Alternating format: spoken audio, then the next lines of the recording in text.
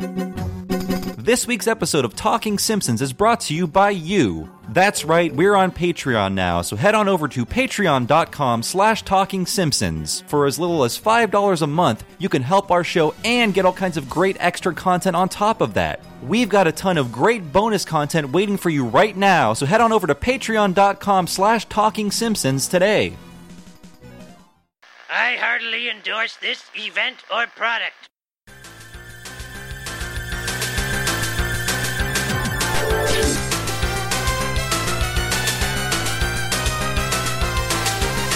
Ahoy hoy everybody, and welcome to Talking Simpsons, where the children are always wrong. I am your host, Bob Mackey, some sort of non-giving-up podcast guy, and this is the LaserTime Podcast Network's chronological exploration of The Simpsons. Who else is here with me today? Happily mortgaging his future, Henry Gilbert. And who else? Chris Antista does it 9 months a year. And today's episode is The Boy Who Knew Too Much. Ah, the joys of mortgaging your future. And that episode aired on May 5th, 1994, and as always, Chris will tell us what happened on this day in history. Oh my God! The Three Ninjas kick back in their very first sequel. John Wayne Gacy has been executed, and ever the Simpsons companion, Rock, starring Charles S. Dutton, takes a bow after 4 seasons. Oh, wow. I thought that was incredibly important to mention, and I know we've made asides to that, but when the Simpsons moved to Thursday, it was always before Rock.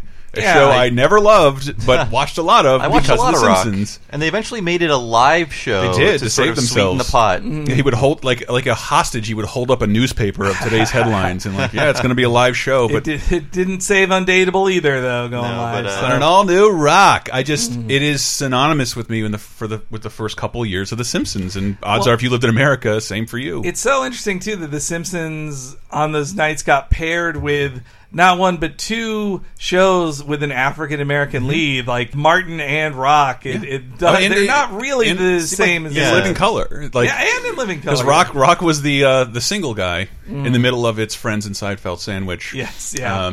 But this would be the end of we're getting close to the end of the Thursday of Simpsons. They'll be on Sunday soon. Sunday. But it wouldn't be the last preachy black sitcom. No. My favorite... Talking about Tyler Perry's House of Pain. All 800 episodes of it. One of my favorite new shows is Carmichael, which is kind of... It just, when you said Rock, it made me think of the Carmichael Show, because they both are like very traditional styled old sitcoms that like basically never leave the living room of a big house. But have giant long conversations, and what the difference there is that David Alan Grier gets to play the Archie Bunker character, and that makes it awesome. The Carmichael Show will give you faith in the sitcom. Cool. Oh, Dag is awesome. You should Dag is awesome on it. In the first season, if I were to direct you to watch a couple Carmichaels, the one about Black Lives Matter was really good, as was the one about guns and is it okay to own a gun or not? I think I have heard about both of these episodes. I forgot about the show, but I saw it in getting my sandwich, and that's what made me fall in love with it. Like they ring the doorbell, and David Alan Grier answers like, "Where's Mom?" "She's in the goddamn kitchen where she belongs." I'm just kidding. She's in the kitchen, but on her own volition. And Simpsons Connection, Mike Scully does work on that show. So. Oh, he does? Okay, we mentioned Three Ninjas, and that was sort of the like post-Home Alone kids beating up adults genre. And all I remember of the first movie, that's the only one I saw, is they defeated one of the villains, or maybe all of them, by giving them diarrhea. Yep. Yeah, it was they mixed a potion that gave one of them diarrhea. They marketed it as in like, Home Alone is for queers. We really prank these burglars. We got fucking nunchucks. We're gonna break them. I think they had to get at least silly with diarrhea, because otherwise it's like these kids are punching adults, and that feels weird.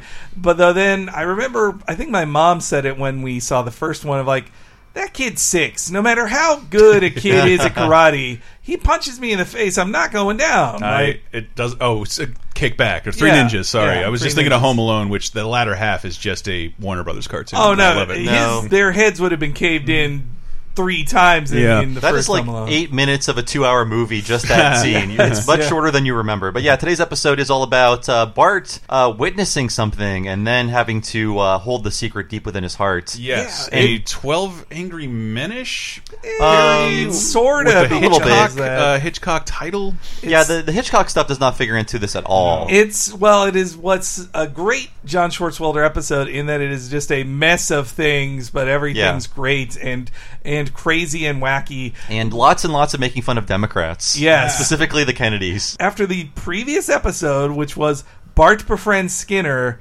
1 week later you were seeing an episode where Skinner tries to kill Bart. They should have been in reverse order. Yeah, it's a bit of a flip for Skinner, who just forgot about how he connected with Bart. But and I'll maintain that Sweet Seymour Skinner's Badass song should have been the season finale to dig into a character that hard. I think that's why they ended up with 2 Skinners together. Is that they rearranged that one. They chose that one to be the 100th one for that to be the event one because they wanted a Bart focused episode. So they just moved it to a different time, and maybe they should have shuffled a little bit more. And if they'd had Lady Bouvier here instead of this one, it would have at least been like a swap. Yeah, I believe the intended season finale was supposed to be Bart of Darkness. Yes, the summer episode. But there was an earthquake, and we'll get to that soon. Give us 4 or 5 weeks, folks. Yes, but yeah, today's episode is all about how school is a prison, and there's even a prison bus to pick you up.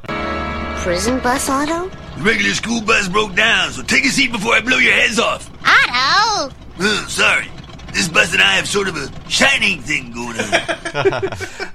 That's the most Otto's had to do with a joke of like, that joke has more to do than just Otto likes rock music or Otto is a stoner. It's that Otto is being driven crazy by this bus. Yeah, there's nothing really Otto-ish about that joke. He's just the bus driver. Well, and his voice kind of becomes Jasper at the end there, too. A little bit. Fine line between Jasper and Otto for Harry Shearer. But is Jasper Otto's dad? Quick, write a bad article about this. I can, if we were really out to get rich, that would be all we'd be doing. We wouldn't be doing this show. We'd be just doing videos with a picture of like Otto is Jasper is Otto's dad. Here's a visual example of a forum thread I read. But this is so Merkin-y too, of like school is a prison and horror, and it's torture to children for no good reason. I haven't had a chance to mention it in a while, but that is exactly how I felt at Bart's age. Same here. That's why I love this show. It's like, oh my God, they're speaking directly to me. They're not saying school is so wonderful and fulfilling. They're like, no, it hurts and it's painful and you just want to be outside and free. And I think there were still worrywarts and watchdogs like slandering The Simpsons. It was like 4 or 5 down on the notches that like they make school look like a prison. And they're attacking American institutions on that program. And the Shining reference is kind of a tell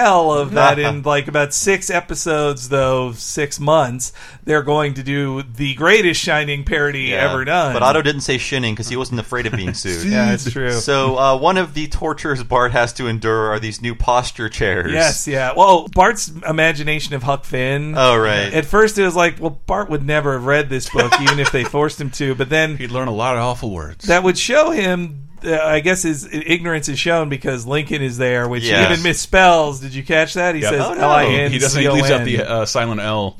Lincoln. But yeah, things don't get any better once he gets to school. Our new ultra-hard posturific chairs have arrived. They've been designed by eminent posturologists to eliminate slouching by the year 3000. Wow. Mrs. Krabappel, I'm having back spasms.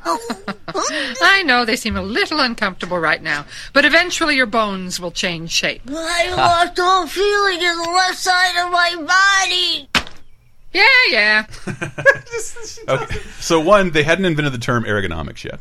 Right, I guess not. It's posturology. Posturologist. And this is a dumb story, but it did happen in my school, and that always made me understand the Millhouse joke a little better. This girl came into class, sat down, and then bell rang, and she couldn't stand, and the hospital had to come get her. And they're like, what? She's fine. She comes back to class the next day, and the exact same thing happens. So, like, something in the chair would, like, Vulcan nerve pinch her into where she could not use her legs. Well, I mean, that happened in my high school. I think we've learned, or maybe they knew even then, that sitting all day is not good for you, and it actually kills you. You should not be sitting all day when that's all kids do for 8 hours a day. I can't believe I had to pay extra for a watch that tells me to stand. Does Minnie Mouse tell you to stand, Chris, on that watch? Stand up, it's 4:20. When school chairs are especially painful, they're just molded plastic and cheap. It's super cheap. Well, why would you spend money on children? Look at it. I love seeing them thrown out all throughout, like when I'm riding my bike around the city, just because they're 2 parts. Yeah, there's no getting rid of them break them in easily. half.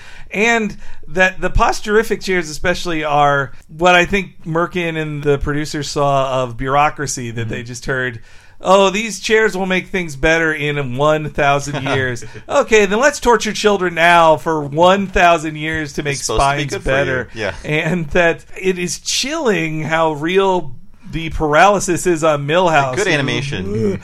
And that Edna doesn't care. And that, again, from the last episode, which was a rather grounded story about the running of a school, other than, chasing a dog through air vents, but mostly grounded. Then you have this one, which is a sci-fi hellscape of a school torturing the students. It is very terrible. And Bart had been tampering with the clock all year, with the little bastard clock tampering kit. Yeah. And they have to stay after. And Edna is somehow happy about this. I guess she's just happy to punish them. Yeah, this is a rare episode where Edna prefers hurting the children to doing her job less. Normally she prefers to do a worse job. And this is the first appearance of Little Bastard. Debut Little Bastard kid. Though we'll only see it 3 other times, because the Little Bastard thing was... Merkin really liked it, but I don't think anybody else did, because it wasn't kept around. The Little Bastard kit was used by Barthead in Itchy and Scratchy Land. All right. And then it's like the traveling kit. And then in the Joy of Sect, there are 2 Little Bastards. Bart tries to Little Bastards the Movementarians, but they get him back with their own Little Bastard. I had one. We made ourselves a Little Bastard kit. My friend who hadn't seen The Simpsons thought it was the most amazing name I'd ever given anything, but it was filled with glass cutters, suction cups, a wiretap. His dad had money. Were you part of an art thievery ring? What's happening? He was like an aspiring Quentin Tarantino-esque hitman and thief as a little boy. And it's like to break into stuff. Still a good friend. Seeing the word bastard on screen as a kid made it more impactful than just if they had said it out loud. They wrote a swear on screen. We did hear the Bastard song in Bastard. Herb Powell song. Or Herb Powell episode. Herb, not Herb. What am I saying? And then Bart is distracted by seeing Freddie Quimby first introduced outside the window and writes a note to get away, which Edna should have just called him out on it right then instead of just letting him go. Then we have a cute little Batman 66 reference of them with a crime computer.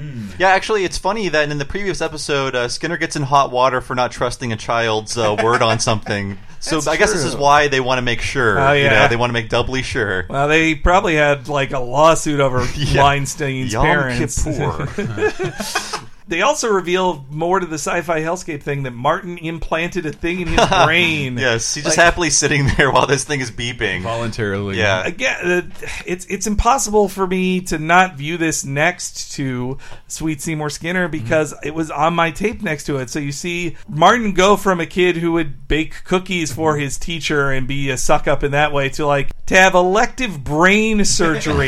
So the school knows where he is, It is such a big difference. And then we get a cute scene of good cop, bad cop with Lisa. I love this. Spill it!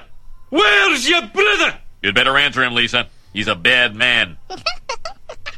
What are you laughing about? You started off as the bad cop, and now you're the good one. You and Willie got mixed up about 10 minutes ago. We did not. Now where's Bart? You better tell me. Oh, you better tell him, Lassie. I cannot control him when he gets like this. Now you're the good cop. What? I like how the scene ends with just him saying, "What?" And I was cringing. I'm because obviously we do the show and try and figure out what everything's a reference to. And I was like, don't put Lisa in a Basic Instinct reference. Don't do that because it's framed like that for almost a second. Willie would do that later. We'd get that from Willie in just 1 year. Yeah, I don't even know if Basic Instinct was out at this point. It was. It was. I mean, but not for them to have put it in production. They made fun of the movie that Sharon Stone did after that in Burns' Air, Sliver. So and also on the Critic, they did do in their first episode. One of their first jokes is the beaver shot. Can we get a shot of that? Bart is mortgaging his future happily, and we get some pretty well done scary hobos. Those are some terrifying hobos who want to show Bart a dead body. I always thought of that line, mortgaging my future, whenever I had to sign up for a new student loan. Oh, it's like, is it funny, Bob? I can.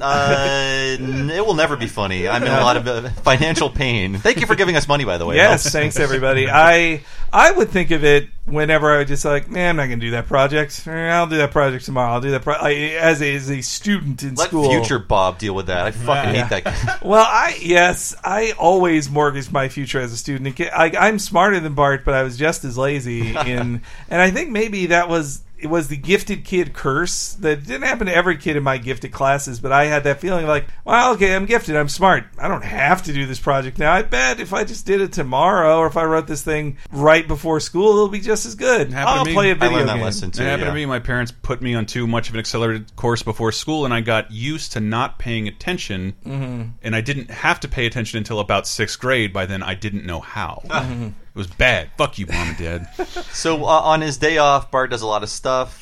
He goes to see the Booberama triple feature, and Skinner is on his trail, right? I like that despite him being more savage in this episode than he was in the previous one, he is just as much of a square, and it leads to one of my favorite lines ever. Why, there are no children here at the 4-H Club either. Am I so out of touch? No, it's the children who are wrong. I think that's rightfully the most enduring line from this episode. Yeah. It's not my favorite, I found. I thought it would be. I love it. It's definitely one of the best lines in the show of all time, I think. Well, and it sums up, it's why it's become a meme, because it sums up things so perfectly. You're just like, is it wrong that I don't know who this Disney star is, or that, that kids didn't watch this remake of a thing I liked? No. It's a children. I always think of that when comedians get really cranky about how certain people don't think certain jokes are funny anymore, and they make giant movies about it. Just like, no, you're old now and you're out of touch. It happens to everybody. Yeah, welcome to the ride. Yeah, I feel like if they would worship George Carlin, but I bet George Carlin probably had a moment like, oh, that's not for me anymore. Like, why why would I complain about this new TV show? It's not for me. Like, I don't care. I'm of two minds of it. Yes, it is a barometer and a constant reminder for content creators like myself that your audience is kind of never wrong. But also, yes, they are sometimes. Yes, they are. Because if you didn't appreciate Don Rickles in 2017 before we lost him, you were wrong. I appreciate it. You were wrong. Not you. I'm saying the kids. The children. Well, the children are right, and we're turning this into Talking Minecraft starting next year, so look out for that. Yes. Well, all about Undertale coming this fall. So the 4-H Club is still around, by the way. No, it's not. According to Wikipedia. Holy shit. What are the 4-H's? Okay, hearts? so handwriting. So the 4-H Club is it was a very wholesome club started decades and decades ago to help craft children into better adults and to help them find themselves and just build character. It's like a free after-school program? Kinda, yeah. And there, according to Wikipedia, 6.5 million members in 2007. Wow. And it's in 50 different countries. And the 4-H's of it, I was going to do the whole pledge, but it is like 30 words long. I'm not reading that. Skip it. The 4-H's are committed to head, heart, hands, and health.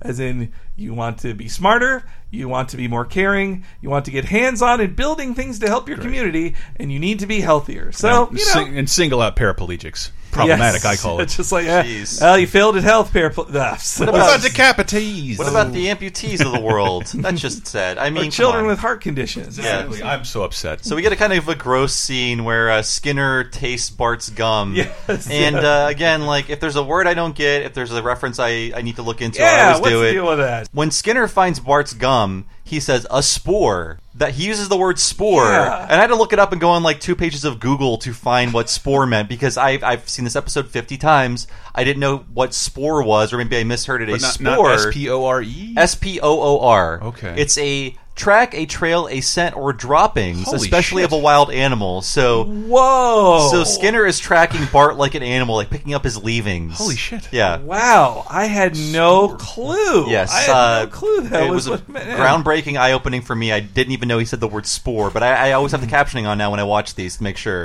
Well, I have a couple secret things I found too. Is that in the auction scene where Bart is pranking the auction, one, there are 2 Frinks listed on the wall of like the auction names, and that 2. Sitting behind Bart, next to the other guy who will run away, who is pranking the auction, is Joey Jojo Jr. Shabadoo. Man, that guy gets around. Holy shit. I mean, obviously they just dug a design out of their garbage. But I'm sure he's all over the place. We need to look for him now. We have to do a Joey Jojo watch in every hey, episode. Joey Jojo. That could be the alarm if we find a Joey Jojo. That's awesome. All right, I love being able to say this in 2017. I thought all the Skinner tracking jokes were Terminator 2. Me too. And I had not seen the Michael Crichton movie Westworld. Same here. Yes, and I love being able to say that in 2017 because more people might get what that is now. We do have one more thing I want to explore, though, which I don't think anyone will get now. I don't even think they use this jingle or this tagline, or if the gum... I think the gum still exists, but double mint gum. Like, you want to double your pleasure, Bart. You got a goddamn clip. Yeah, you want to double your pleasure, Bart. I'll double your detention. It was a really good line. Yes, so this gum was if invented... only someone had heard it.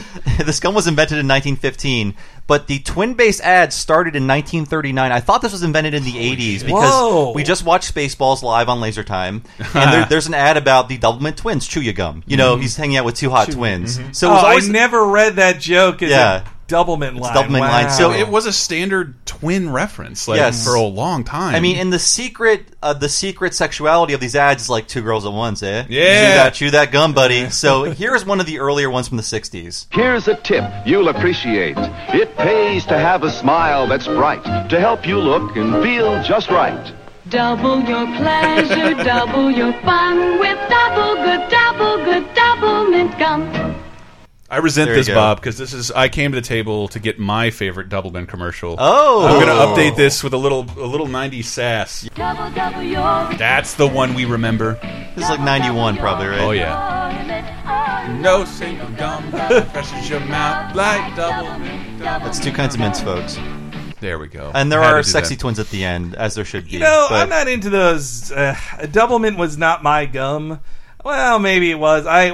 We just talked about it on Laser Time when you guys came on for a show about The Simpsons, how The Simpsons changed the world, and we attributed Bart and The Simpsons to the longevity of Butterfinger, and since then Nestle has announced they're selling it because they don't give a fuck. Whoa, they're just selling off that bar? They're selling off, I think, their candy bars, yeah. Whoa, yeah. Man. I was also thinking, the double mint gum thing is built around sexuality, the advertising, and also of the cheap stick gum variety. Yes. Big Red is like, you're going to suck face longer with this shit. Cram it in your mouth. You're right. Ugly. I didn't think it was a thing that would be dated, but I watch kids' cartoons, and there are not gum commercials anymore. Well, especially a commercial for a 25-cent. I feel like that double mint was old lady gum. Yeah, that and like Big Red fruit, and Wrigley's. Well, I'd see that as in the 90s, stick-based gum just became boring and old. Yeah, and they're like, not stick no, it's time to have atomic mints that destroy your mouth. That's the 90s. Be cool in the 90s. And now gum is still big, but it's like cups of gum with a candy outside of it. It's not,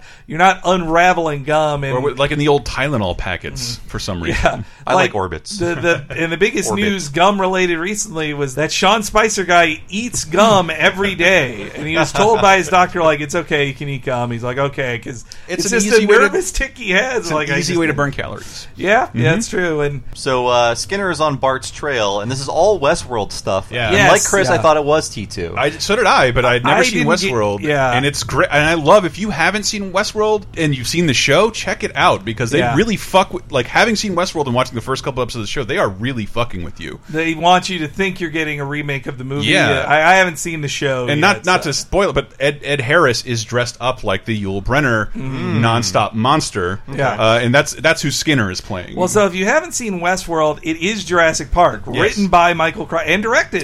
You're right. I think maybe, yeah. Yeah, so Michael Crichton was a filmmaker in Hollywood in the 70s, and he made a film, Westworld, about Disney World for adults, except now the rides are going to kill you. Well, they malfunctioned, and Yul Brynner is embodied by Yul Brynner, the T-Rex Yul of the Brynner movie. plays a robot of himself, which is so great. Yeah, and Itchy and Scratchy Land in next year's episodes. That's totally. Jurassic Park meets Westworld. Yep. Yes, yeah, and that... Oh, and the movie contains the debut of a Pixar animation. There's a hand on the wall that's a 3D model, and that's Pixar's first public animation, yeah. But that Westworld is an amazing film that minor spoilers for the movie Westworld, but what I love about it is once the robots malfunction, and they're always supposed to lose, and they can't kill you. Yeah.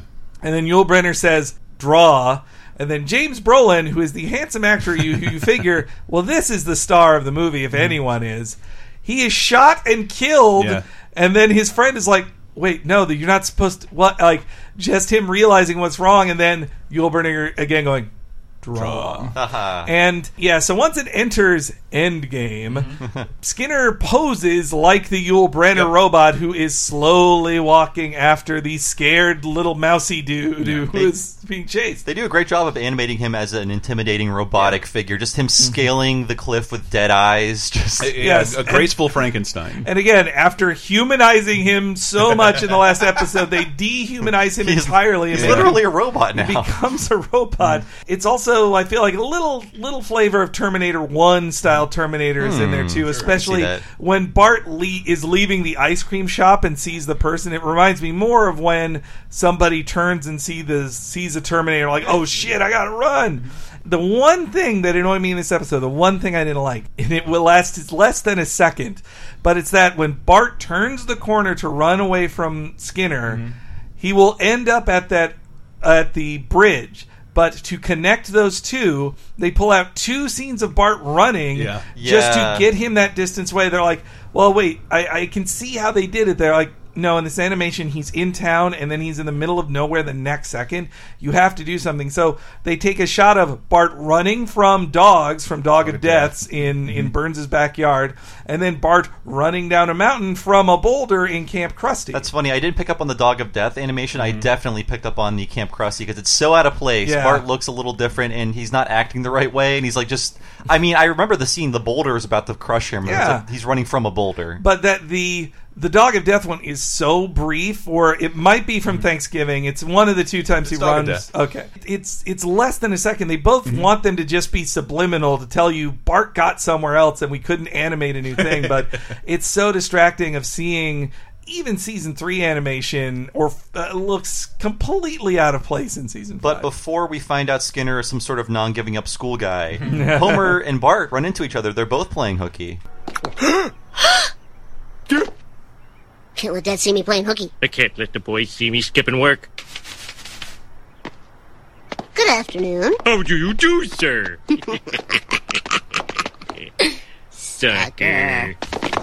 Like they just think they fooled each other when they fooled no one. Yes. And then Homer, it's the only scene Homer has until halfway through the episode, but it's a very funny scene. And he holds a comb in front of his nose as a mustache. How do you do, sir? I do love that non-giving up school guy line. Oh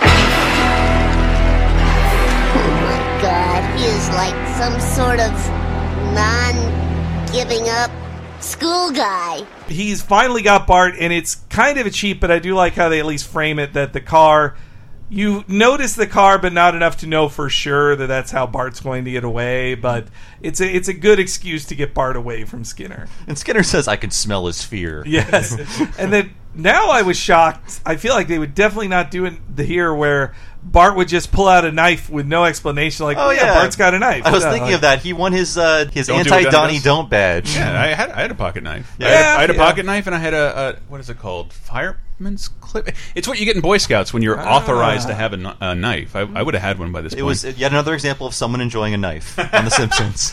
So we go straight from a Westworld parody into the Kennedy compound, or the Quimby compound, and we get to see rich assholes, and it's really well done, and that shows you too that like all these jokes could work with the Trump family now, but it's just about entitled rich families who Kennedy control family was too much. likable.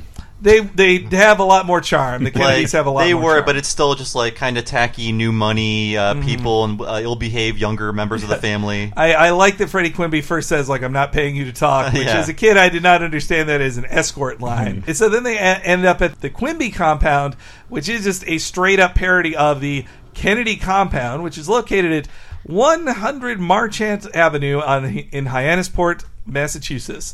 And they've lived there for decades and decades. It's the big family thing. Like weddings happen there. With the dwindling number of Kennedys left, it's where they did stuff. It was the base of operations for John F. Kennedy when they would do stuff there. But the Quimby compound is today host to Freddie's, like, I forgot it was Freddie's 18th birthday. That's right, yeah, he's still really young. So he's a real piece of shit. Yes, yeah. And here's how to know just how bad Freddie Quimby is. Give me the ball!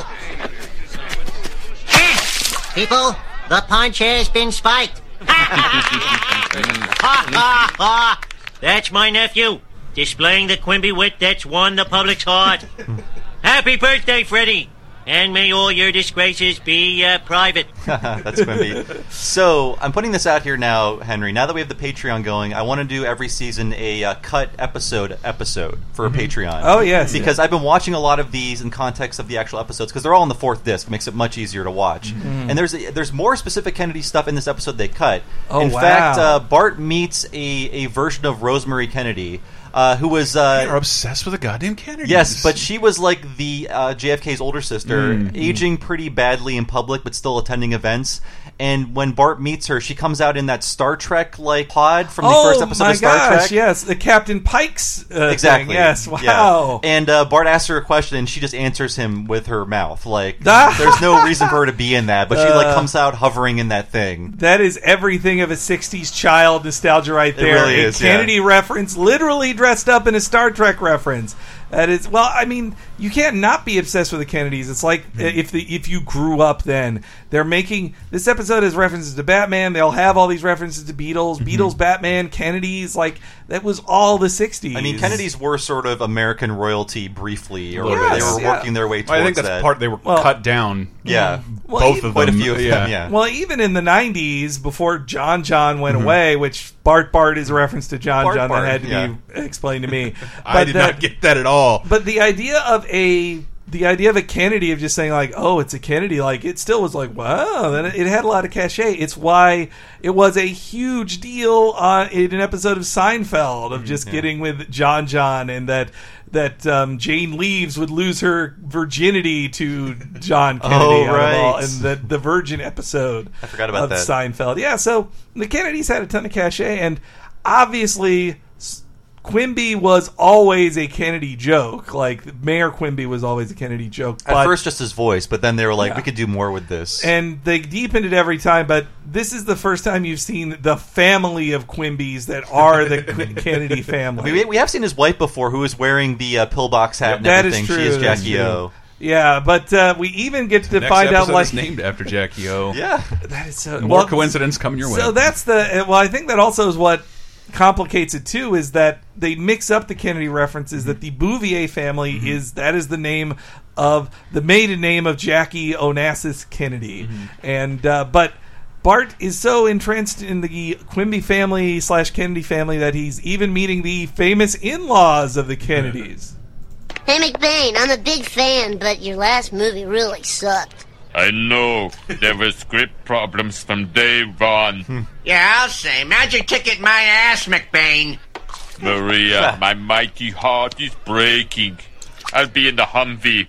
God, you really see Wiggum roast someone like that. Magic ticket my ass, McBain. But a really blurred line in the Rainier Wolfcastle. So first off, they're not calling him Rainier Wolfcastle. Yeah. They are calling him McBain, which they couldn't do McBain parodies anymore at this time, or they were told not to. What a weird choice. Wait, they were? I mean, yeah, because the McBain movie, like the producers didn't want to do it, but they were told by Fox overhead, like, no, there is a movie called McBain coming out now, so you can't have McBain movie things. But we had them first. I think that this fictional Last Action Hero parody is a McBain movie in the Simpsons universe, and Wiggum is calling him by his character's name. Well, but that also means within the Simpsons universe, there is no Arnold Schwarzenegger, except there is because he becomes the Secretary of State. No, he becomes fucking president. Sorry. Yeah. So in this point, there is no Arnold Schwarzenegger in the Simpsons universe. So then Rainier Wolfcastle starred in The Last Action Hero, which, in case you didn't know what the magic ticket refers to. I love this fucking Here's movie. the thing. I think, like Waterworld, this became a really easy punching bag for the media to hit, and it's not as bad as people say it is, really. It's such a different time in media, and I know I'm fucking being nostalgic, but like, where even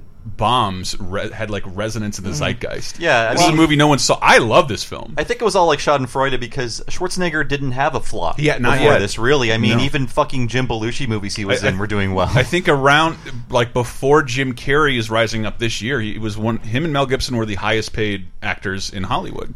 Record paychecks. I remember all these newspapers couldn't stop breaking down how much he got paid for. By the word in T2, because he says barely anything. I mean, he's the work is his muscles. It's something they don't talk about with like movie stars and they just see them on screen. You're like, they had to work out for 6 months to do this.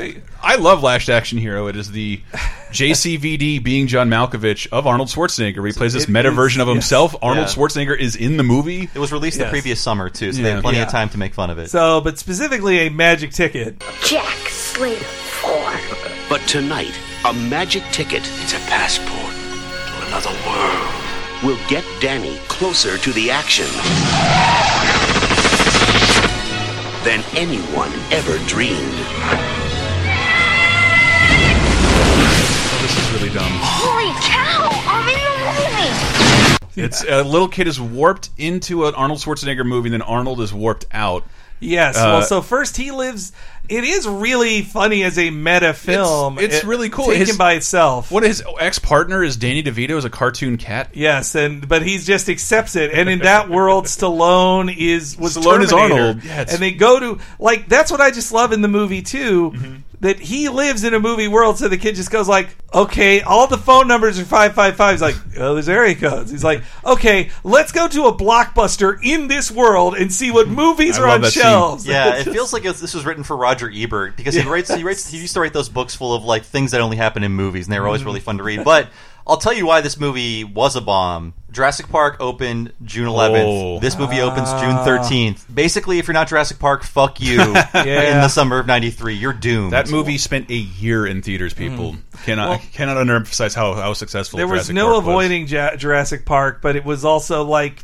it came at a time, I think, when people wanted Arnold to fail at something, or also it turned into this inverse thing where they spent so much money on ads, so very many, and I think when when the mainstream audiences can tell you want it to be a hit, and it doesn't feel organic, then you go like, oh, then I'm not buying this, which is different from like, Jurassic Park obviously had tons of fucking marketing behind it, but it felt more natural than just like, oh, the Last Action Hero toys are on shelves before the movie is out. But it was like an anxiously awaited, based on a bestseller from someone with, let's say, the best pedigree in all of film. Whereas this didn't have that cachet. It was just Arnold can't fail. Let's make the silliest thing we can think of. Ultimately, this was not a flop in terms of profit. Budget $85 million, kind of pricey for a movie in '93, but the box office returns $137 million. So it could have made more money. They probably thought it was going to be like a huge movie, but it still didn't lose them money. Lego Batman for Arnold. Well, that budget does not take into account the massive amounts of marketing they did. I mean, I'm sure the SNES game turned a tidy profit, right? They literally launched an ad into space for this movie. Oh, they really did do that. I think this had to be in every video game magazine, every comic book. It's like, you're this kid. You're going to have fun with Arnie. I wondered who was going to be the first to mention it, because that's what I remember about it. The film was also built to be like, this is a PG-13 action film. You can finally really market to kids instead of having like parent groups say Terminator 2 shouldn't be marketed to kids. It's an R-rated movie. In other words, not what Arnold fans wanted. No, they want him to blow people's brains out. Though Arnold was getting into PG-13 at this time anyway. Like, he had the rule in T2 of like, I don't kill cops. Like, I'm a good guy now and I don't murder people. Which is a stark contrast to Terminator 1 where he murders everybody. And my last thing about Last Action Hero I'll say is that my friend growing up, his name was Charlie.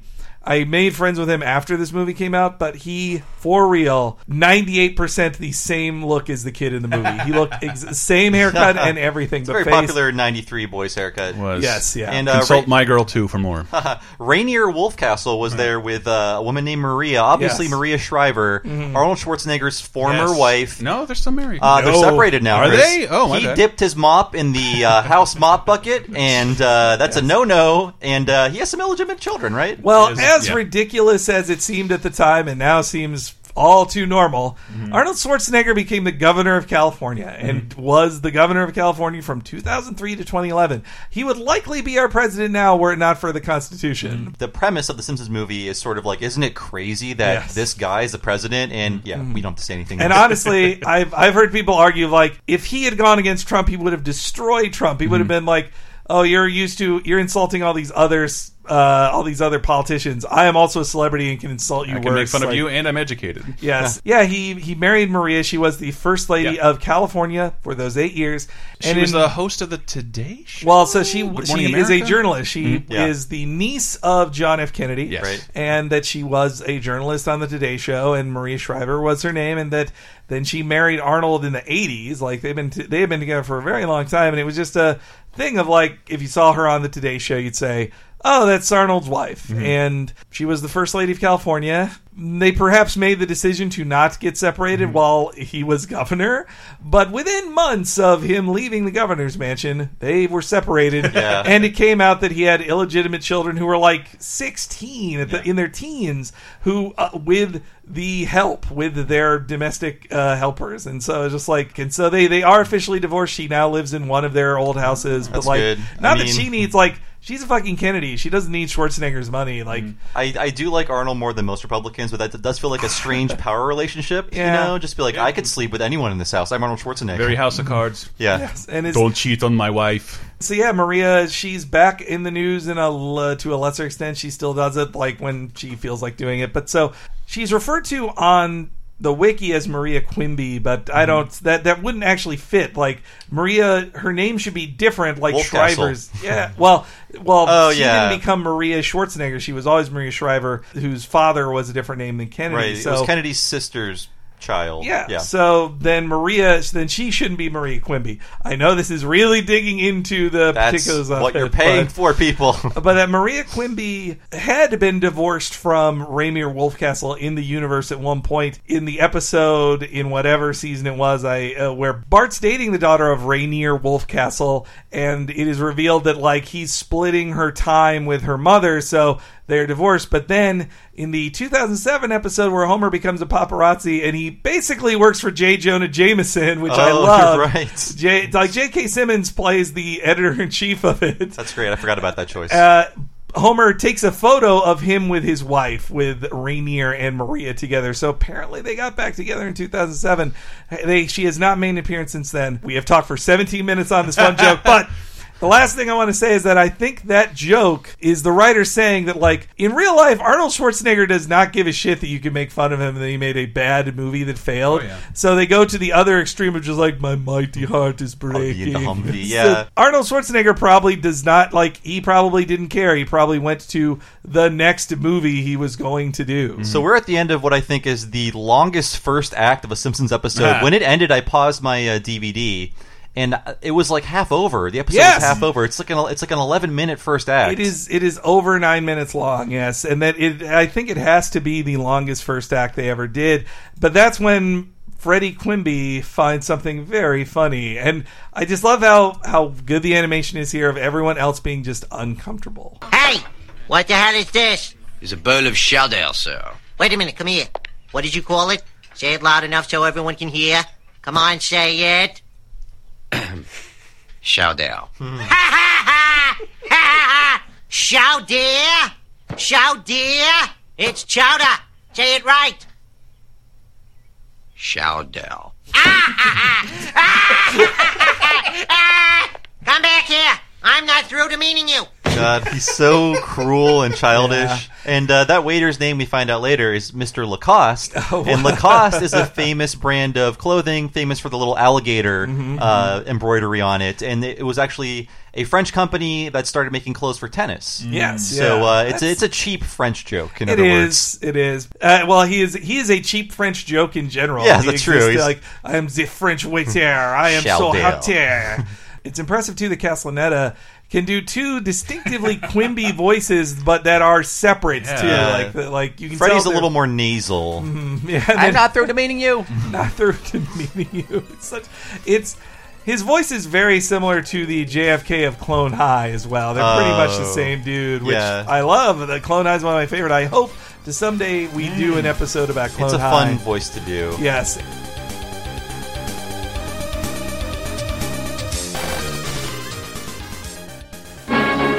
The Simpsons will be right back.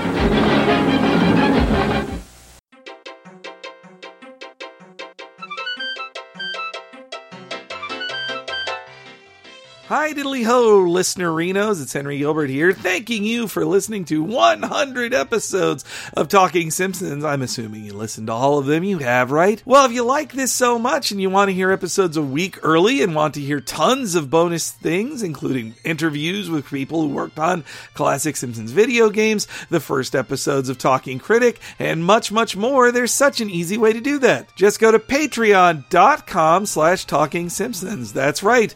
Bob and Henry have launched a Patreon to put all their exclusive Simpson-y goodness in one place, and as a way to help them do it full time.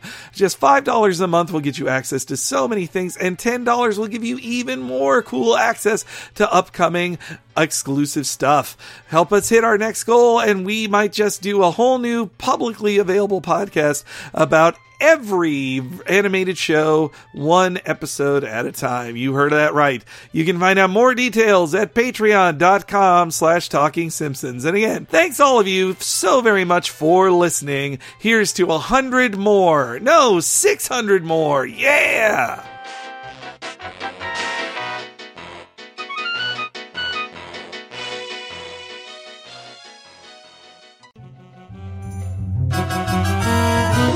Hey, this is Hank Azaria. You're listening to Talking Simpsons on Laser Time. I didn't know that was a thing.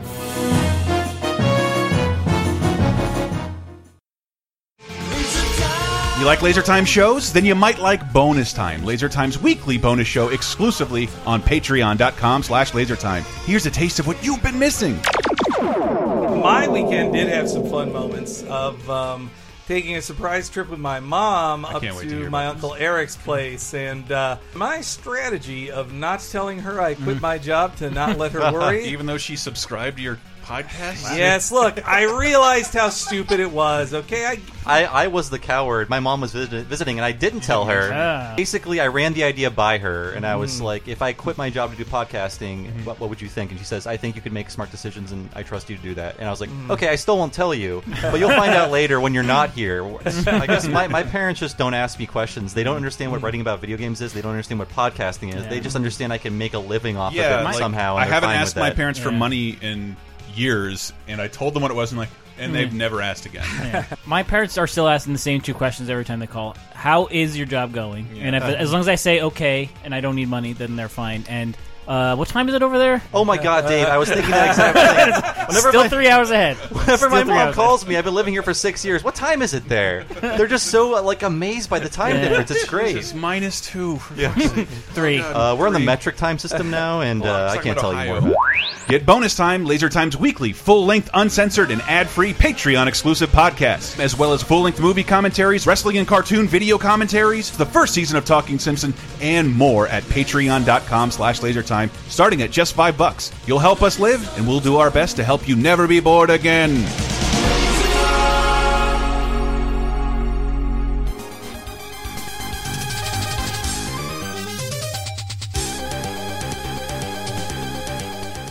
The sound of him getting smashed around, which we will later find out is him just falling around, I wish it was exactly the same as the clip we'll see later, but it's just to get more jokes in it later, but to speed it up at first. Him putting his hand in the egg beater is not represented in the sound, and the boiling water falling on his head is not represented in the sound. Okay, yeah, those seem like new additions at the end. But what strikes me as funny is that in production season 5, not season 5 what aired, production season 5, there's no Sideshow Bob episode. This is the one mystery episode of the season. Like, what happened to the waiter? Only Bart knows. And apparently Freddie Quimby didn't do it. I've seen this episode 50 times, so I know what happened every time I go back to it. But when you're watching it for the first time, you're like, what did happen if Freddie Quimby didn't beat him? It's a good trail to leave for you and to follow. And the Giant Rice Krispie Square, that was pretty cool. Like that. It just seems so impractical. How do you serve that thing? Well, and that's such a cheap thing too, but it's just big. Like, well, what would a rich person have at normal people's parties except giant? Make sure it's huge. And I bet they changed the line in the ADR, but I love that Wiggum first notices the bite taken out of the Rice Krispie Square. And the waiter's brutally beaten. So right next to him is a guy wearing, it is not the face of Freddie Quimby, but he is wearing the same clothes, and he has a drink in his hand, which is what Freddie Quimby left to do. Do you think that person was supposed to be Freddie Quimby there? So if you went back and watched it, you see Freddie Quimby enter the room, thus giving him an alibi that you wouldn't notice at first. You know what? Maybe. I can't tell what the intention was on that. They don't mention it in the commentary. You know, we don't see Freddy again in the Quimby estate after that happens. So, but it just looks like off model of the Freddy they'd shown. It could be just a related Quimby. I assume that Freddy storms off with the bottle. I'm going to enjoy this, and then he walks off. He wouldn't even pour it into a glass. Actually, No, he was just drinking it straight out. He was. Which, by the way, he's breaking the law. He's 18. He's rich. He can get away with it. As Marge would say when she finds out the news. It says Freddie Quimby beat a waiter half to death. Those Quimby children are so wild and rich. I hope he finally gets what's coming to him. But Freddie Quimby's innocent. How do you know? There weren't any witnesses. Oh, yeah, right. You'd think someone would have seen something at a crowded party like that. Well, they didn't, okay? They didn't. It says right here in black and white, no witnesses. Case closed. Well, let's all read the funnies. Oh, look, Charlie Brown said good grief. I didn't see that coming. I'm glad in hindsight, I thought that was them taking Peanuts down a peg, but it is not. No, I guess not. I mean, it's more a joke on the repetitiveness of cartoon comic strips. They had a thing for making fun of lame comic strips. I would assume they had more respect for Peanuts, but this does feel like that is a very Peanuts thing that would happen. The saying of I good just grief. assumed Bart wasn't actually reading it. Oh, he was remarking upon something very unremarkable, like, oh look, Garfield said I hate Mondays again. Isn't that great? Yeah, it's not. Garfield would work better there than Charlie Brown, but it's not exact same joke construction as the Homer, oh, Andy Cap, you wife-beating drunk. Or that he just sees Marmaduke is the funniest thing in the world. It's not Rex the Morgan, same MD. joke. Yes, yeah, you've got the cure for my daily blues. I love the headline, too, that is Chowder said wrong. Chowder said wrong. Though, actually, this was the first time I noticed this kind of inconsistency. Uh-oh. So Wiggum arrests Freddie Quimby right there. Like, based on the photo, they arrested him at the event. But if they did that, like, that seems crazy to me that the mayor would invite the easily bribable Wiggum to his party and then let him just arrest the guest of honor. He would have just told him, like, you're not arresting anybody. I mean, I think Wiggum saw as one. He was so full of just hubris and confidence after telling off McBain. So he saw as one chance to, like, I could bust a Quimby. No, that's true. Yeah. But it's interesting how they introduced the fact that Bart knows he didn't do it with that line there. That just like, no, he's innocent. And it's a nice, like, slow burn until he can finally admit to Lisa that he knows what really happened, and that I think it's kind of cute that he can befriend Lisa in this, and he brings her into the confidence. I do like when they work together. You're a witness? Bart, you have to tell the police. I can't. Why? Bart Simpson, I know you cut school yesterday, and as soon as I can prove it, I'm shipping you off to the Christian Military Reform School. What he said. Oh, I see. If you testify, Skinner will know you skipped school. Well, if Freddie Quimby didn't do it, I'm sure he'll be found innocent by a fair and impartial jury. Oh, jury duty! I'll see that Quimby kid hanged for this. I knew it was a bad idea to watch him open the mail. That was a great, very great Merkany touch. Just like, why would they be there? It's so. As a kid, the idea of a Christian military reform school just sounded terrifying to me. Like, it's a great joke because it's all the three kinds of schools children were threatened with to be sent to. Like, Samantha from Bart's Friend Falls in Love was sent to a Christian school, but you also hear, you're going to go to military school, or you're going to go to reform school. This is Christian military reform school. All the three worst descriptors for school. The most I went to Catholic school. Don't comment. And then that Skinner is just so petty and mean. This entire thing is like, no, you missed one day of school. I will destroy you. I forgot everything I learned in the last episode, Bart. Yes. I mean, he's sticking to his guns. He said they'd have to be enemies again, and he meant it. Old Donald Duck cartoons led me to believe there were truant officers, people whose job it was to bust kids skipping school. Truant, they'll say. Clearly, the government cut back on those truant officers. And the opening mail, I missed that joke 1,000 times. Yes. And then, like, immediately the next one, I'd never noticed before now. Let's go over to the county courthouse live to Kent Brockman. Ackman, just outside the county courtroom where an argument about chowder has spilled over into the biggest trial in Springfield history. Behind these doors, a federal judge will ladle out steaming bowls of rich, creamy justice in a case the media have dubbed Beat Up Waiter. This reporter suggested Waitergate. but was shouted down at the press club. Now it's illegal to televise court proceedings in this state, so we'll have to be quiet. No.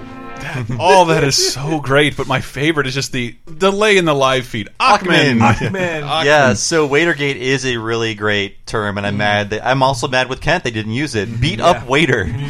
That joke feels like a joke on joke writing. Of just that the pettiness of a writer in the Simpsons writers' room per se, who's like, my joke was better. You used beat up waiter. That's not as funny as Waitergate. Waitergate's great. Like, you can hear it in the commentary sometime where I think it was somebody complaining that David X. Cohen thought up of embiggen or cromulent, and he's like, no, embiggen's better. You stole my thunder with cromulent. I'm glad they used both. Yeah, they're both great, but that.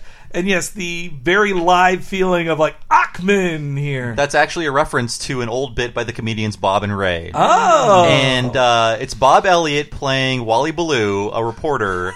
And every time they cut to him, he's delayed by a second. So it's like Ballou here with blah blah blah. So this is Jane Curtin introducing him. This is from like a Lorne Michaels produced video with like Gilda Radner and Jane Curtin and a few other people and Bob and Ray for some reason. They're like in their 70s here. And Bob Elliott only makes boxes. I mean, the voice of the Box Factory guy is Bob Elliott. Since this is a live broadcast, the Findlay News team is able to bring you up-to-the-minute, fast-breaking stories. Our crack correspondent, Wally Ballou, winner of 13 Diction Awards, 2 of which were cufflinks, was in Times Square today and had this report. So come in, please, Wally Ballou. Lee Ballou here at Times Square for any fast-breaking news story that may take... I love Bob Elliott's voice. It's Chris Elliott's dad. You might know from Get a Life. Who worked with them, who worked with David Merkin quite a lot. And he just passed away. Did he really? Just passed away. Part of the legacy of Elliott comedians, there's Bob Elliott, his son Chris Elliott, and Chris Elliott's daughter Abby Elliott. Abby Elliott, yeah. And did you like the brief return of Scott Christian? Yeah. That could have been anybody throwing to Brockman, but it was Scott Christian, which... That was a season 1 runner, which, hey, listen to it on the Patreon if you haven't yet. But it was the season 1 runner that you would never see Kent Brockman. It would be the evening news with Kent Brockman, then Scott Christian filling in for Kent Brockman. So they kind of followed that with just like, if Kent is not there, Scott Christian fills in. That's right, and I like that he is back. And that Brockman, he recognizes that you can't film in courtrooms, but he's like, so we're just going to cheat. So it is crazy that this episode is airing around when we will get the O.J. Simpson trial. Not yet. We're still like a month and a half away, or a month away, actually. Nicole Simpson is still enjoying life at this point, but that... we're about to have it, but this feels like a Simpson parody, a Simpson trial parody, very rather. parody of it. I mean, the Menendez trial was pretty much warm up for the media for the OJ trial. Yeah, and another one they'll mention in this episode, actually. Yes. This next scene is the "You Can Read My Thoughts" scene. What I love about it, God bless the director Jeffrey Lynch, who is great. Mm-hmm. This scene requires them to hold on like a still image for a long time, and this is the funniest Skinner has been drawn and the funniest Homer has been drawn. Just these still images are just so great, so much emotion packed into their faces. I know you can read my thoughts, Bart. Just a little reminder. If I find out you cut class, your ass is mine. Yes, you heard me. I think words I would never say. I know you can read my thoughts, boy. Meow, meow, meow, meow, meow, meow, meow, meow, meow, meow, meow, meow, meow, meow, meow. Bart is showing off his shinning, and we hear Matt Groening as the courtroom artist sketching away. So, this is the Homer singing the Meow Mix commercial ad jingle, and this has been around since the 70s. It's my favorite thing, and I never really saw the commercial, but in the movie that I loved as a child, Hot to Trot, that's shown like twice, I would laugh every time. And I think Mike Myers sings it as Dr. Evil to Mr. Bigglesworth. That's right. So I looked up online, there's like a 15-minute compilation of all of the Meow Mix commercials to date. I chose the Close Encounters of the Third Kind parody, where the cat is singing the Meow Mix jingle to the spaceship that's repeating it back. And if you know Close Encounters of the Third Kind, right? Mm-hmm. Yes. Okay. If you know the movie, you'll get the parody, but it soon goes into the Meow Mix jingle you know and love.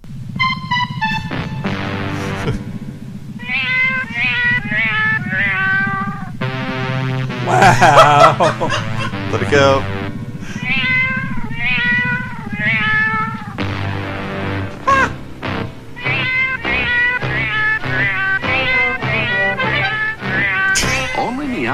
And cat food has the 3 flavors cats love best and tastes so good it's become a universal favorite.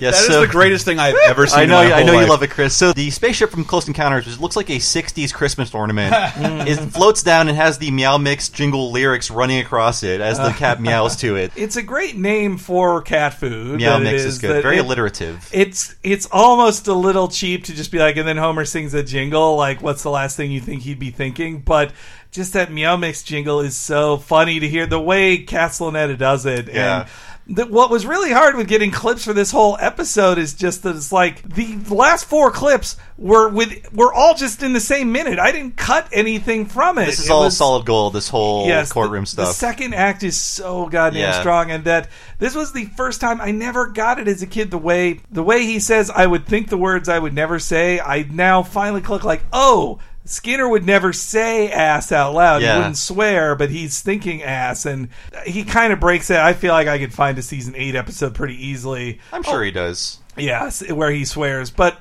it's a thing that any principal in a school would do of just like, well, I can't swear at school. The children. Think of the children. Yeah, and that was Matt Groening. They, just to make it extra obvious, he signs it Matt Groening in the Matt Groening stamp that is on everything he does not draw of The Simpsons. That's back when his hair wasn't gray. Yeah. A brown-haired Matt Groening. And it's probably late 30s at this point, or maybe he's 40. So isn't it weird that lawyer's voice is blue-haired lawyer, but it's not blue-haired lawyer? Very strange. If anybody in the comments knows, like, if this is based on a specific lawyer from a specific court case that they're referencing, or maybe they just wanted to shake things up, like, it can't be blue-haired lawyer. Blue-haired lawyer, at this point, is he exclusively Burns' Burns' retainer? Because we've seen him before. He's the lawyer for any anti-Simpsons cause. Like, anything the good guys are going up against, he will be the lawyer against it. Yeah, he's even been, like, for the government prosecutor sometimes, it felt like. So, and I guess to see how little money the French waiter has, he has a much worse... Wait, did we just see Lionel Hutz in the last episode? Yes. Okay. No, not the last episode. Burns is there. Yeah.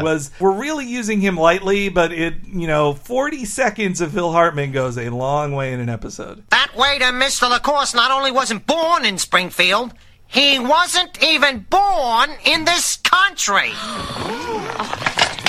I'll run the phones. From now on, you tell me everything. That one that everybody is shocked that this French waiter wasn't born in America and that they could use, but it's a great parody of how lawyers use people's natural prejudices to win cases, except it's funny when used against a cartoon Clouseau-esque waiter. He is a great lawyer in that respect. Yes. Mo would definitely take a bribe, but I don't know why they would want Mo as their character witness. Like, there's a million people that... Wait, and also, why is Wiggum bribing Mo if Wiggum is the one who arrested Freddie Quimby? It's very weird. Well, that would then seem to imply that Wiggum was pushed to arrest Freddie and he wouldn't have wanted to. Okay. Or maybe he's changed his mind and in some smoky backroom meeting with Joe Quimby, he's I wish we would have seen that. To do it. That relationship is over between them, and I love that. True. This episode could have really used a scene between Quiggum and Wimby talking about what they're going to do in this. But one other thing, it's funny that Quimby gives Mo this bribe. Oh, my laundry is here, or whatever. Mm-hmm. In the episode Homer the Vigilante, Wiggum was given a bribe by Quimby at a bad time. Here's your monthly kickback. You couldn't have picked a worse time. It's just funny that he sort of didn't learn anything from that situation. Well, and not only is the blue-haired lawyer not there, but Judge Snyder, as is rare, is not there either. It's an unnamed woman. We needed a chick on the bench, Henry. It's only for that joke. It's the only reason it's not Snyder is for the chicks on the bench joke, which is a pretty great joke. And the next All joke, right, Bob, yes, so this required a lot of research, and even I'm not sure if I did enough, but I was doing it for maybe 40 minutes, and there's a lot to digest, and no easy answer, so here's the joke. You see, Lisa, they don't need my testimony. Only because Mayor Quimby's buying his nephew's freedom. The system works. Just ask Klaus von Bülow. Okie doke. So, Bob. Klaus von Bülow, it was a very, very infamous and popular case in the 80s. Mm-hmm. He is a British socialite. He's still alive, and I think he's in his late 80s. Or his 90s, okay. So, Klaus von Bülow British socialite. He was tried with the attempted murder of his wife on 2 consecutive occasions over 2 consecutive years. So 1979 and 1980, he was accused of attempted murder on his wife. Honestly, is there a Nobel Prize for attempted chemistry? So he was sentenced to 30 years. He appealed the decision, and here's the kicker. His legal team is... This is a great story. Yeah. His legal team, Alan Dershowitz, of course, who would later go on to be the defense for O.J. Simpson. That great innocent man. And 2 Harvard Law School students helped out. 2 people who are very famous today.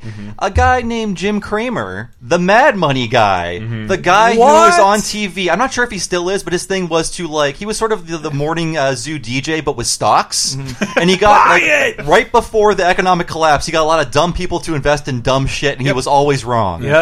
And the other guy was Elliot Spitzer. What? Who was mostly known as the first Republican to try to eat his own face after a sex scandal. Wow. And of course, I'm making a joke because if you're caught in a sex scandal, if you're caught in a sex scandal and you're photographed or your press conference is filmed, you are trying to chew your own face off. You're like biting your lip, like I gotta keep pulling my lip into my face. You're clenching your entire jaw. Wow, I completely forgot about Elliot Spitzer because Weiner overshadows him so much now too. Yes. Like Anthony Weiner is the superstar of those things now. But so both those guys help Klaus von Bülow in his appeal, and they win. He's a free man. Yes, and he's a free. And I can't get what the joke is. Is it like money buys freedom? That's what I don't understand. So there was a 1990 movie called Reversal of Fortune, starring Jeremy Ziron. We all know the famous actor playing Klaus von Bülow. And when I was reading about this, I couldn't. This is such a complicated case. It wasn't like he's always obviously guilty or always obviously innocent. It's just like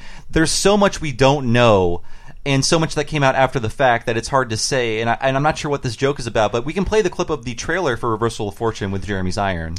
Yeah, because the trial, if you just read it at a wiki glance, it's like, well, the second trial had a ton of... It was about a woman being shot up by too much insulin. Did the husband do it? Yeah. And there's 36 more details that come to light in the second trial, and I can't say whether or not it's bullshit. Yeah, it's like, then they found 30 aspirin in her digestive system and stuff like that. So yeah, here is that's going to pick up in the middle of the trailer with him talking to the legal team and stuff. Until his own family accused him of trying to kill her.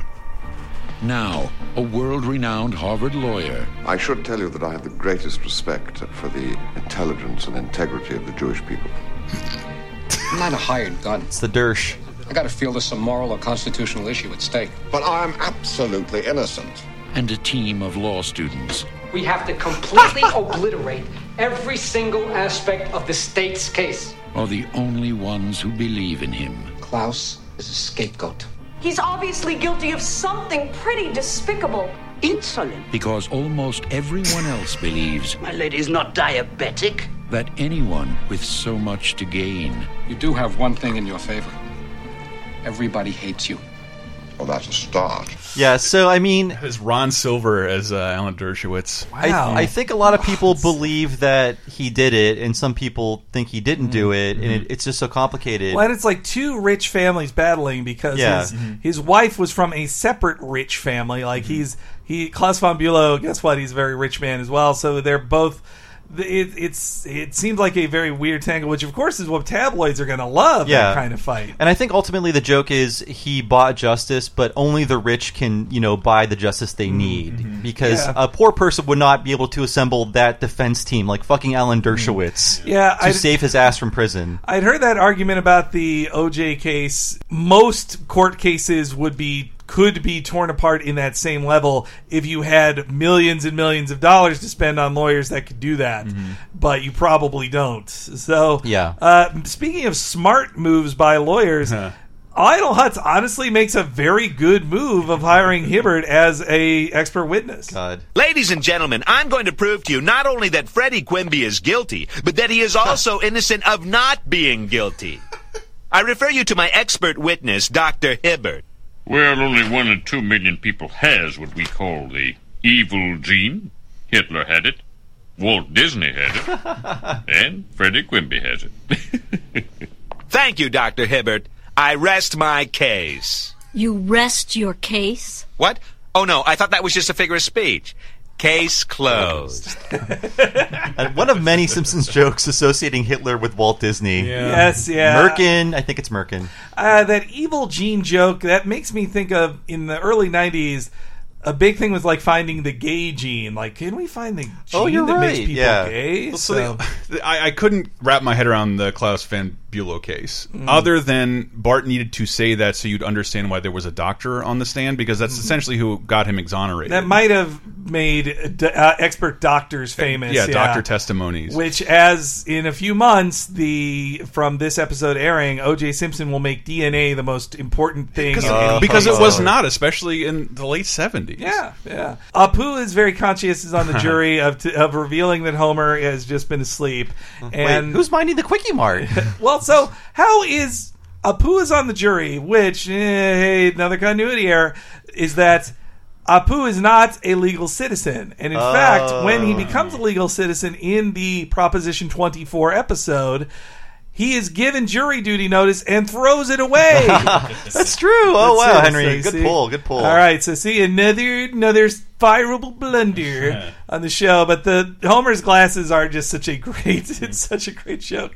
Here's multiple things in this episode remind me of how many hours and hours of Law and Order I've watched that I'm just like, oh, a lawyer shouldn't do that in a big trial like this. And one thing is, you don't put your client on the stand unless you are totally sure of them. That's for sure. And I guess that is the hubris of not blue-haired lawyer, because he thinks that Freddy will definitely win them the case by going on the stand. But well, therefore, you certainly would never lose your temper over something as trivial as the pronunciation of chowder. That's chowder!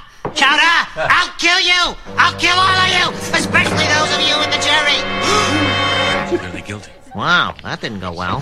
He's sounding a bit like Krusty in his screaming, but it's like, let's all bask in his gentle decency. Yes, he's so ready, and that he specifically says the people in the jury, that he'll kill the jury, especially those of you, and that they're all ready to call it the end of the day, and that Jasper just wants to get home to watch the dolphins from Sequest meet the dog from Frasier. Everybody knows the dog. Eddie's going to ride Darwin. Yes. So Sequest was a total fiasco of a show. It was Steven Spielberg makes a sci-fi TV series, a Star Trek for the 90s, and that.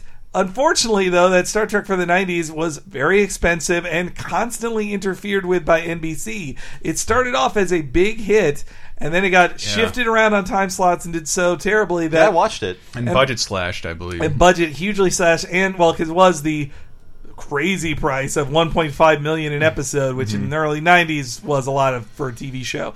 And that Roy Scheider from Jaws was the captain of the ship, and halfway through the second season he's like, just kill me, I'm out of here. And they kill him off and he leaves. Darwin ate him. And so yes, Darwin was the talking smart dolphin, which sounded like this. Swim! Anything yet? He wants to swim, I guess. Swim, Lucas. Swim, Bridger. Bart imagines himself as a lunch lady. I also like that thing. That's the one dark future of Bart's he doesn't think is cool. Yes, finally. Go, cool. And then the woman being the judge finally pays off and chicks on the bench, where Bart still isn't ready to confess to what he knows. Then we get to the third section, which Homer is the absolute star of the third act. He's got my favorite lines. It's all about Homer and Skinner. Like Skinner is all over the place in this episode. He's like in every part of it. Homer and Skinner are a very underrated duo, as this scene will show, which I think this... Can we call this the line of the show? I think... No. Let's hold our tongues here. Okay, fine. What does sequestered mean? If the jury is deadlocked, they're put up in a hotel together so they can't communicate with the outside world. What does deadlocked mean? It's when the jury can't agree on a verdict. Uh-huh. And if? A conjunction meaning in the event that, or on condition that. So if we don't all vote the same way, we'll be deadlocked and have to be sequestered in the Springfield Palace Hotel.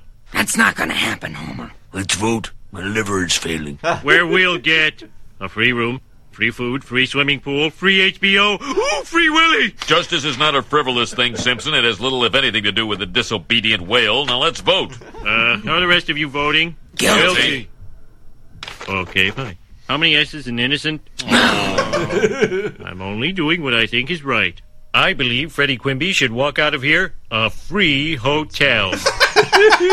So many that those whole last scene. Yeah. If Yeah, I just like and if, and he explains the conjunction of and if, but yeah, deadlocked. I know I've done that a million times of like talking people through things of like, okay, so this word means this, and just like the way Homer theatrically presents those words, like if. And another great Skinner character moment. He views Free Willy as being about a disobedient whale. Yes, that's that whale should be back in its cage. So, well, yeah, Free Willy. You want to talk about that? Sure. I mean, I guess should we wait until we get the parody of Free Willy? Yes, that we don't really see the grisly parts. Well, so then there would be, speaking of parodies, there was almost a parody, and Homer straight up denies the parody being allowed to happen. You know, we're kind of like the original Odd Couple.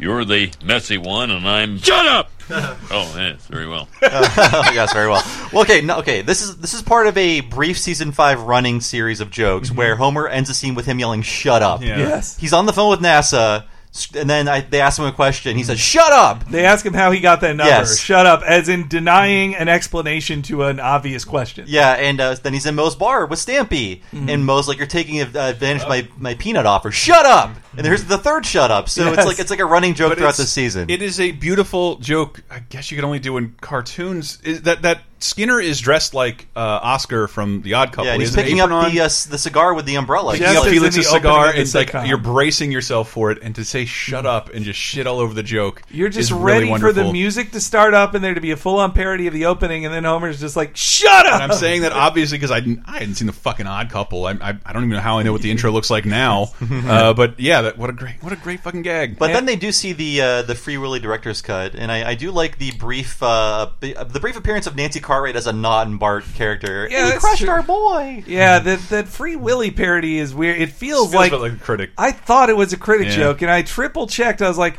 was that joke also in the critic? And no, I just put it in there in my brain as a critic joke. And I think the Mad or Cracked magazine parody that had a cover, it was Feed Willy, and it was Willy jumping over the rock and biting the boy. Oh, that's good. That's good. But Free Willy was a real flash in the pan, but it was big when we were kids. It's got 3 sequels. It had an exclusive Michael Jackson song on the soundtrack. Big Michael Jackson song. Big soundtrack. If you ask Michael Jackson to write a song for a boy, he will do it. I would posit it's the most money Michael Madsen has ever made, because he's been in more than one of these. I thought Elijah Wood was in this, but that's Flipper, right? Yeah. That's the Flipper movie. Multiple films, including Flipper. I remember when they made that Flipper film, it felt like they thought, Free Willy's eating our lunch. We invented the sea mammal helping a kid thing. Theirs is just bigger. I spent a lot of dark afternoons watching Flipper on Nickelodeon in that time when they had no original programming. Yeah, but you're just like, well, this is still for kids, unlike everything else on TV right now. Yeah,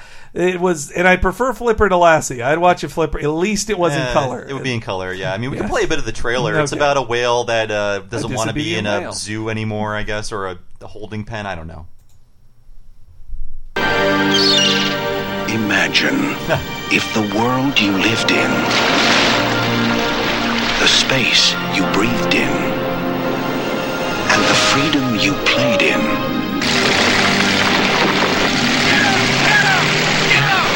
was suddenly taken away. Imagine if the only person who knew how you felt was a boy who felt it too. You really like him, huh? I don't want to imagine that. But this is so funny. This is 1993. You can still have a guy saying, "In a world where imagine." And this it kind of capitalized off the anti-whaling boom of the 80s and 90s as well, which it's important now to mention. Who cares? Like, it's not who cares. Like, they're about, like, isn't SeaWorld kicking out its orcas as we speak? SeaWorld's in big trouble. SeaWorld's swirling the drain. Yes. Yeah. Well, and but they're getting rid of their orcas. Yeah.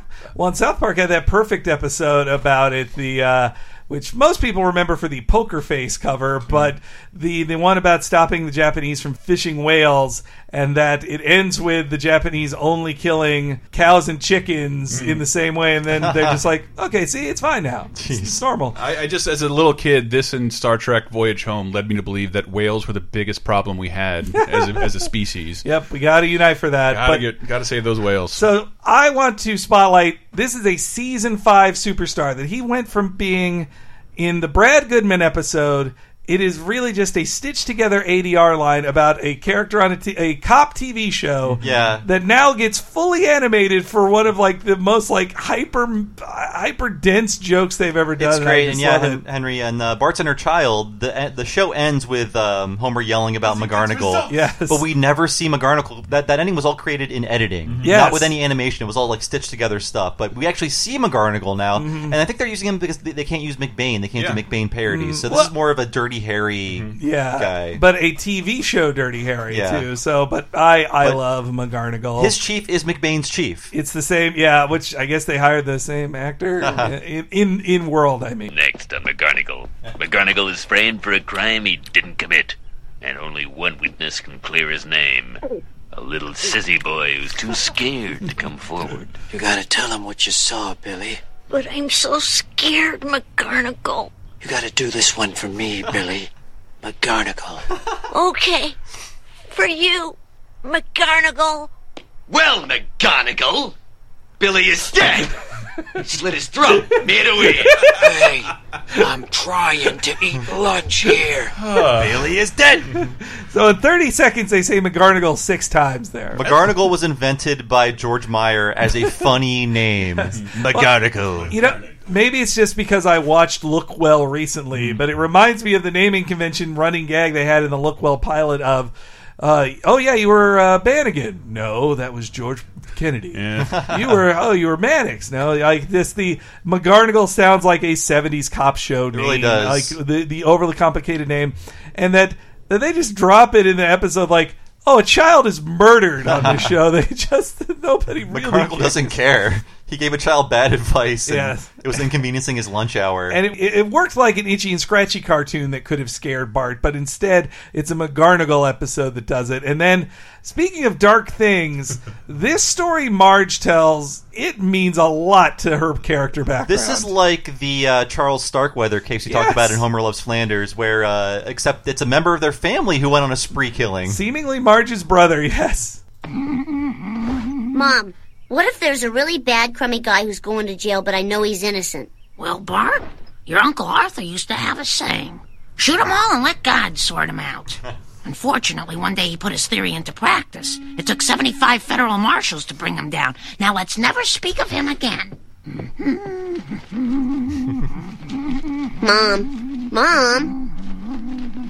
Mom, what if I can get this guy off the hook?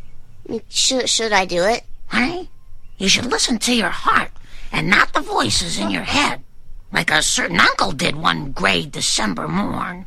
Oh, so dark. Yeah, Marge really paints a picture, a gray December morn. And I guess we never hear about Uncle Arthur after this. As she said, never speak of him again. Was he on Bewitched or something? Yeah, that is Uncle Arthur. But that he is buried, she has buried it that deep. And it makes you wonder, like, so... Is the Uncle Arthur, is she calling him Uncle Arthur because that was her uncle and would actually be Bart's great Uncle Arthur, or is that her brother? Is there an unspoken of brother of Marge's who did those things? The Lost Bouvier, I don't know. It is a horrifying joke, but that they give it to Marge.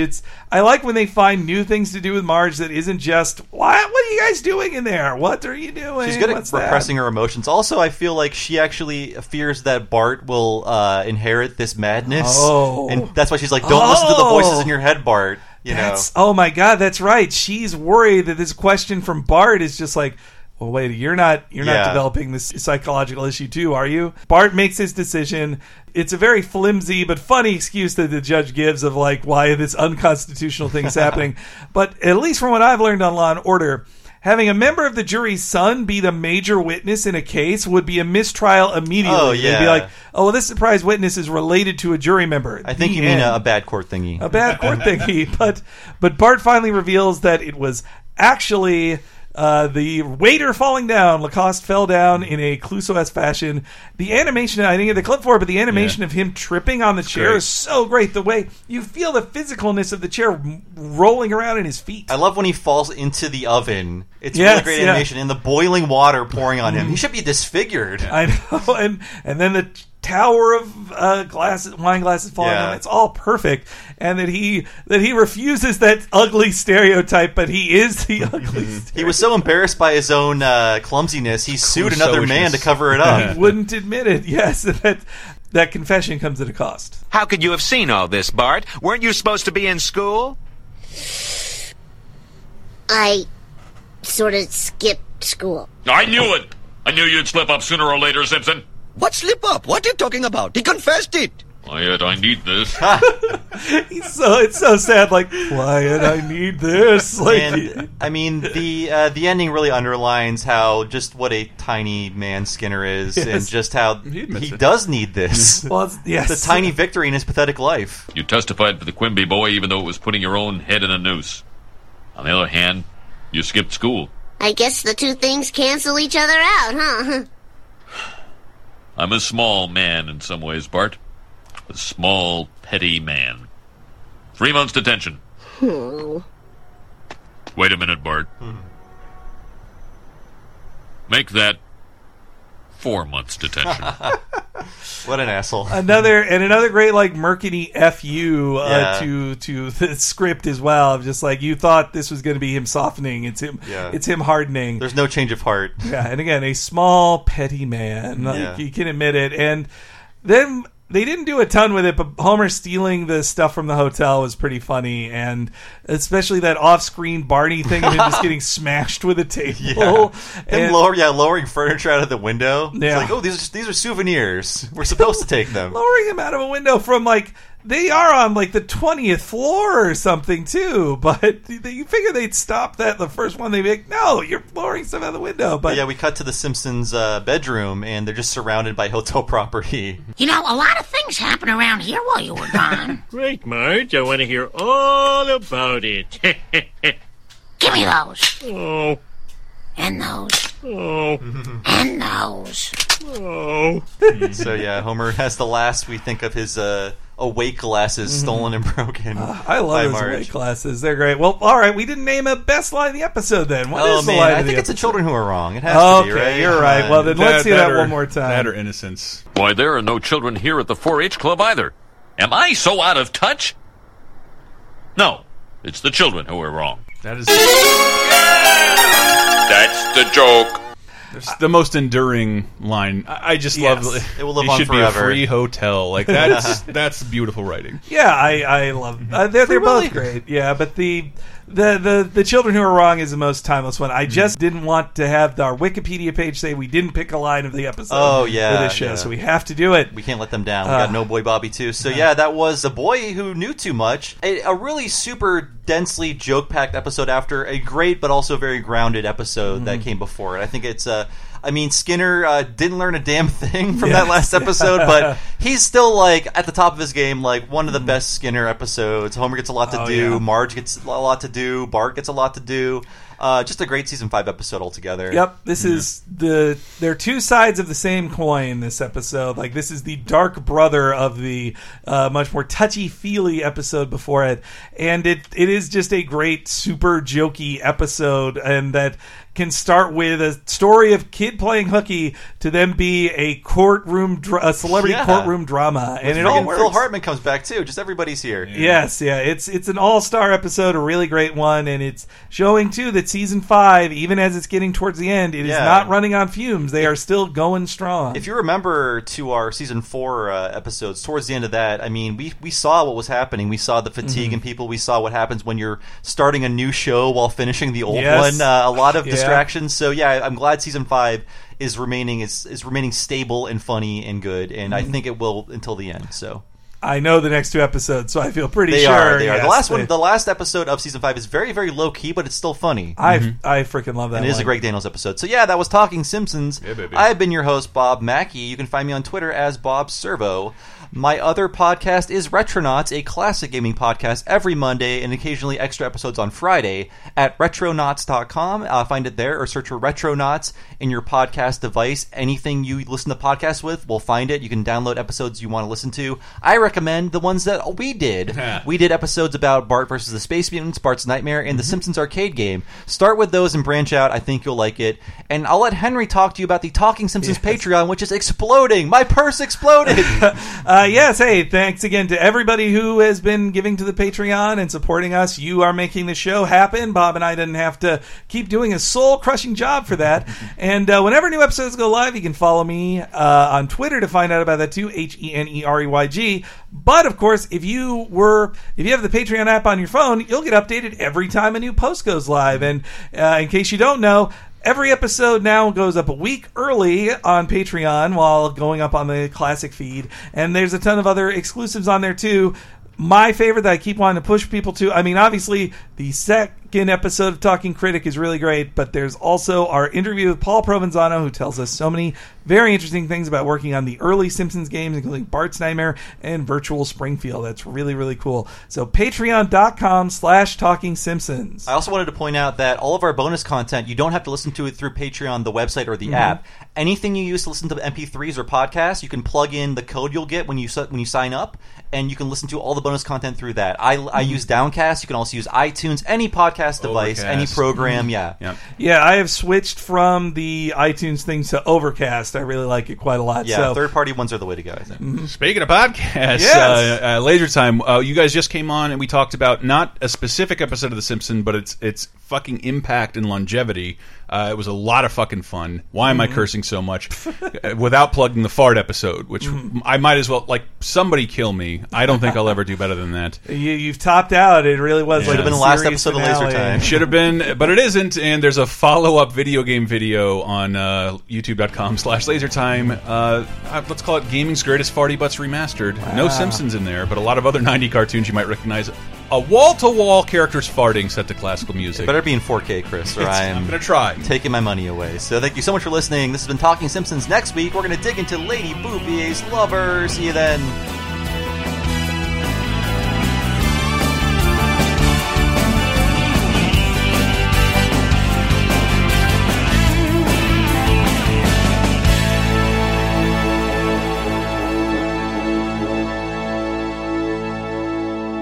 Wow, infotainment.